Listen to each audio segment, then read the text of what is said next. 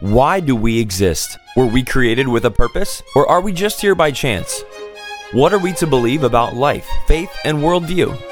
Welcome to The Universe Next Door, focusing on answers to the questions we all consider. The Universe Next Door is supported by the C.S. Lewis Society, Trinity College of Florida, and supported by gifts from listeners just like you. Discover more resources and continue the conversation at apologetics.org. And now, your host, the research professor of Bible and theology at Trinity College of Florida, author and speaker, Dr. Tom Woodward. Welcome to The Universe Next Door, and thank you for joining us, whether you are listening over the radio or to our podcast, which, by the way, make sure you share that podcast with somebody whom you would like to hear the defense for the Christian faith. Well, we're going to jump into a previous interview between Dr. Tom Woodward and renowned apologist and author Dr. Jim Sire, who, in fact, the Universe Next Door program is named after one of the books he had written. So join us as we jump into this awesome interview, and let us know if you have any questions or comments at information@apologetics.org. But we are excited to be able to bring to you cutting-edge information. So it's really a special treat for me to have on the program today from his home in Downers Grove area, I guess the North Chicago area in Illinois, the author and the campus speaker, apologist, James Sire. Dr. Jim Sire, welcome to our program. Oh, I'm sorry, Tom. I'm John Lennon speaking from the Universe Next Door. Wait, this isn't the metaphysical show. Uh-oh. Well, that sounds like a lot like Dr. James Sire, as I know Jim Sire to sound like, at least. Oh, shucks. Your invitation needs some work there. Well, hey, let me bring some humor in. It's it's always fun to bring a light side to apologetics, because it tends to be kind of a heady, intellectual, type of topic to dive into. But I know from emails and chats that we've had, even though you're an author of so many books, and I hate to say I don't know them all, but I know that you, of course, are author of the wonderful book that I've been recommending to everybody as the most important apologetics book that you can ever own, and that's The Universe Next Door. And, of course, you've written so many other books, but what I love about Jim Sire is that you go and you actually interact with your friends at Starbucks. Now, this is not a paid Starbucks commercial, but I think that's really tremendous. Now, tell us a little bit about how you got into, how long have you been doing Starbucks interaction with your friends and your discussion partners? Tell us a little bit about how you got into that. Well, it's been a number of years, and the group that I was involved with for a few of those years have sort of disbanded, and right now I have maybe just 2 or 3 or 4 people who occasionally show up. But it became a sort of a natural result of going to Starbucks for coffee and having a neighbor who was also a believer who knew me from that connection, and we got to chatting about things, and people started to come around the edges of us. And we, at one time, we had quite a good group of folk who would chat about a variety of things, and when something religious came up or something Christian came up, then it was an opportunity to spark further discussion in that area. Wow. And so the presentation and the living out, I might say, of Christ, the presentation of faith in Christ and the living out of your Christian faith has been something that's really led you into other lives, and I really appreciate that, and I want to recognize that and thank you for setting an example to us. And we really want to go right in quickly to the first book that really we have been talking about on the program recently. We try to highlight it every opportunity we get, and that is your book, The Universe Next Door, which I believe is it in its 4th edition? It's in its 4th edition, yes. And that 4th edition is just, fantastic. I'm actually using it in a course that I'm teaching on Monday nights here, starting the end of January, at Idlewild Baptist Church. And so The Universe Next Door is a book not so much about the physical data of the universe, but it's about the universe of worldviews. Can you tell us about what The Universe Next Door, in a nutshell, for those who don't know the book, really closely? Tell us what it's about. Well, we call it a catalog of worldviews, and that means that we're looking at the perspectives with which people come to their lives, the views that they take, the presuppositions that they make about what the world is like.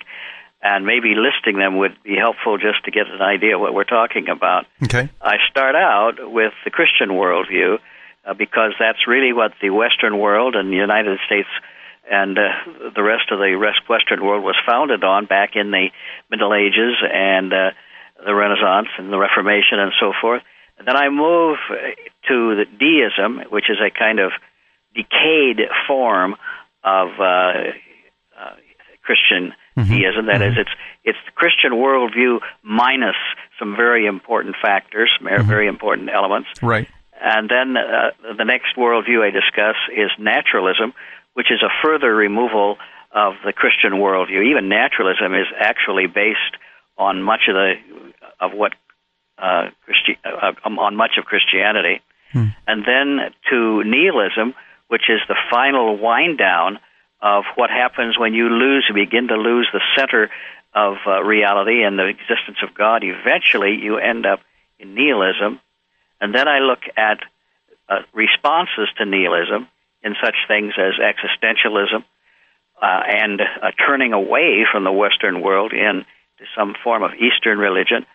And then finally, come up to some later twists in the dominant university worldview, which is naturalism, that occurs in postmodernism. So that's basically what it is. There's also, I've neglected to mention, the New Age worldview, which is a result of a blending of Western naturalism, Western Christianity, with Eastern mysticism. Wow. So that's essentially what the book is about. And it's been, really become a textbook and used in colleges and seminaries and even high schools. But it's also a book that's pretty, if I can just go ahead and put it in these terms, I could hardly put it down. When I read, and I think I forget if it was the first or second edition, and I was on my way, I don't know, Jim, if I've told you the story, but I was on the way to lecture to faculty at the University of Pennsylvania on worldviews. And I thought to myself, I've been meaning to really get into Jim Sire's book for 10 or 15 years. I'd actually been recommending it without reading it. And I finally decided it's now or never. So on the plane on the way up, I thought, well, I'll supplement my outline. And I wound up reading almost 2/3 of it on the plane and in the hour or two afterwards. And I wound up scrapping my outline completely. And instead, I created a lecture based on your book. Wow. And the faculty loved it. And they said, now, what's that book? And so I've been a real fan of The Universe Next Door. I say it's the most important book on apologetics next to the Bible. So there's one book that I recommend slightly more. If you could just tell us a little bit about the response to The Universe Next Door. Have you heard about people who've been really impacted by it in their own thinking, in their own lives, either here or overseas? I think it's in quite a few foreign editions. Yes, it is. I think 15 or 16 different languages. My goodness. The response has been various. For one thing, an early response was simply a person down in Decatur, Illinois, finding it in the library, having also already read Francis Schaeffer, reads my book, and that's the final door from his doubt and unfaith into belief. And he later comes in and studies philosophy. Wow. The same thing happened in a way in my ministry in Czechoslovakia. A young man who came to a meeting at Charles University, and he was one of two people who were not believers. In fact, he was the most seemingly unbeliever of the two, and he's the one who became the believer and later on went to study theology. So there was those personal impact. The other impact is that the book immediately got adopted as a textbook in many universities in introductions to philosophy and theology. Well, that's encouraging because, the book is written in a way that it can be handed out on a university campus. A secular university campus could accept that book straight out as just a good, accurate, full, robust description of each of these major worldviews. And that's so important. Because, and it's been used that way at the University of Rhode Island, for instance, and several other places. So we are dealing with not only issues that pertain to scientific data, but also the bigger picture, the worldview picture, the picture of how Christians should present their case. Apologetics, of course, is the study, that area that studies how Christians can explain the reason for the hope that's within them, and derives its inspiration from that great passage in 1 Peter chapter 3, verses 14 through 16. So we have on the phone with us today one of the great apologists of our era, an author of many, many books through InterVarsity Press and perhaps through other media overseas especially. And so we're delighted to have Jim Sire, Dr. James Sire. I know you, Jim, as Jim. Is that okay to address you that way? Absolutely. Okay, I appreciate that. We've been talking about your award-winning and really classic book, The Universe Next Door, which is mandatory reading, as I always tell audiences when I deal with apologetics, because it explains so clearly, and it's such a winsome, it's fun to read, but you get a tremendous education while you're enjoying it. The Universe Next Door explains the major worldviews, these sets of beliefs and assumptions and heart commitments that really have come to dominate as the major options on the university campuses and really throughout the Western culture generally. But we've also, of course, been hearing about, and I've been reading up on some of your other recent writings, and I'm wondering if we could just hop right into a book that I've used as a textbook at Trinity College. About a year ago, I taught a seminar on the second phase of apologetics, advanced apologetics, but I had two students in that course that really had not had the basic course on apologetics, and both the advanced students and those basic students, all of them loved your new book, which came out just about a year ago, Why Good Arguments Often Fail. Now, I don't have that book in front of me. As I was running out of the class and running into my office to come here, I forgot to grab the book from the shelf. Did I get the title correct? Yes, that's correct. Why Good Arguments Often Fail. Okay. And tell us a little bit about what inspired the book and what it's like in a nutshell. What is the purpose? What's the big idea of the book as you see it? Well, Tom, contra to the very kind words that you said about my ministry, I could have titled this book Confessions of a Failed Apologist. We're all in that boat, okay? We're all learning. Now, the question that rises every time you have these failures is why? Mm-hmm. And so this is really a book about why arguments, even when they are good, oftentimes simply do not persuade. And that brings us back to the very first thing you talked about, and that is the issue of worldviews.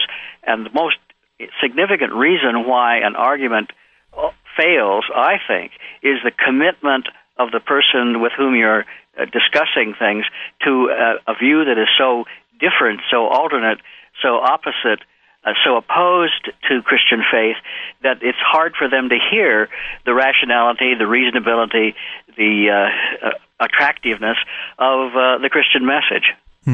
So really, you have to be sensitive to the mental, or you might say, philosophical glasses, the pink or the rose-colored or the green-colored, whatever, glasses through which they peer at reality.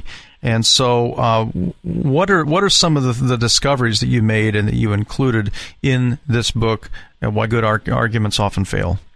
Well, one of the things that I try to do is to encourage people to listen to the person who's talking and the person you're dialoguing with, and pay attention to what they say, and then ask the question behind it. Why do you think that? Why do you believe that? And oftentimes that this preconceptions that they have, it becomes revealed to them that these preconceptions are perhaps not as solidly founded as they thought they were. I'm frequently run into the people who say, well, listen, I don't have to be a Christian to be good. And that raises a whole kind of a set of issues. That where then do you get your notion of what the goodness actually is? Mm-hmm. And how would you decide that your conception of goodness was really better than somebody else's when you're dealing with an extremely important issue, like, for instance, abortion or a war or justification for incarceration of a criminal? Why is it good to do that and not good not to? or why shouldn't they be incarcerated and so forth. So you're trying to look at the foundations on the basis of which other people are disagreeing with you, get beneath them, and try to see if they can be undercut in some way, that doubt can be inserted into their own self-belief.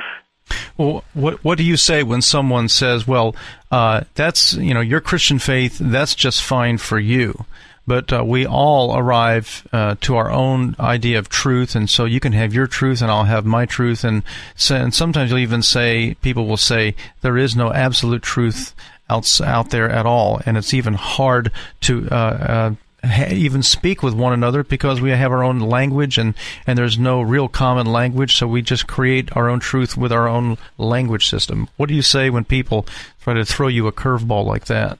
Well, it's not really all that much of a curveball. It's going to miss the plate even as it's pitched, because the issues that you have to address for your own belief are issues that you can't just take any old view and have it be the way have it work out. And the question that really one needs to address somewhere along the line in your conversation is, what do you think is going to happen to you at death, and why do you think that? And some people will say, well, it depends on what you believe about it. But then if you analyze, does your belief, say, in reincarnation actually guarantee that you're going to be reincarnated? Does your belief that you're going to cease to exist at death actually mean that causes you to cease? Or is there something that lies behind that really is going on whether you believe it or not? And most people will acknowledge that, I guess maybe that one has to have an answer, or at least there has to be a truth or falsity about it. Yeah. So it's trying to move one from the notion of utter relativism to the notion that, well, we may not know the answer, but there is one way, and if it is that way, then it can't be the other way.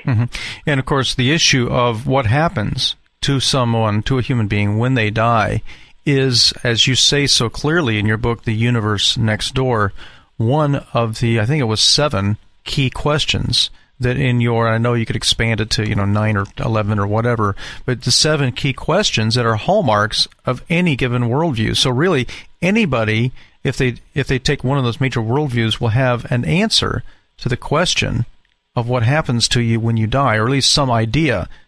Right, except maybe maybe nihilism. They will take a stance of some sort, and the question is that stance true or not? And how do you know? Okay.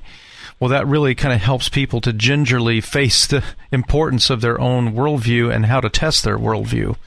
I don't know if you knew Dr. Jim Sire is the one we're interviewing today. We're so privileged to have such an amazingly prolific author through InterVarsity Press with us on the phone. But Jim, did you know that my very first talk I ever gave, when I was actually in my second year, I think it actually was my first year at seminary, my first talk I ever gave was how to test a religious experience.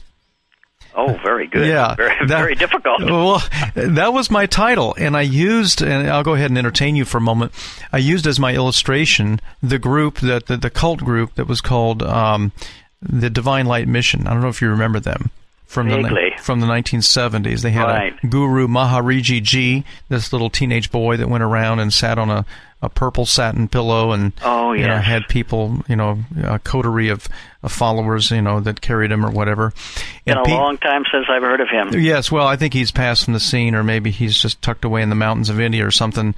But I asked people to, why do you hold to this cult? And they said, well, because I can actually have visions, divine light, and when I gently press on my eyeballs and say this little prayer, and I said, well, you can actually get the same patterns of interesting colored lights if you just press on your eyeballs without the prayer, because that's called phosphogenes. That's a phenomenon that you can cause, that is caused by either chemical or mechanical stimulation. But anyway, I don't think the students really were wowed by my talk, but it was my first attempt to test these kinds of questions. So, in the book, Why Good Arguments Often Fail, you and I had an interesting dialogue. Could you just tell a little bit about that? And I think it's really wonderful that you would honor me by printing my email in your footnote there.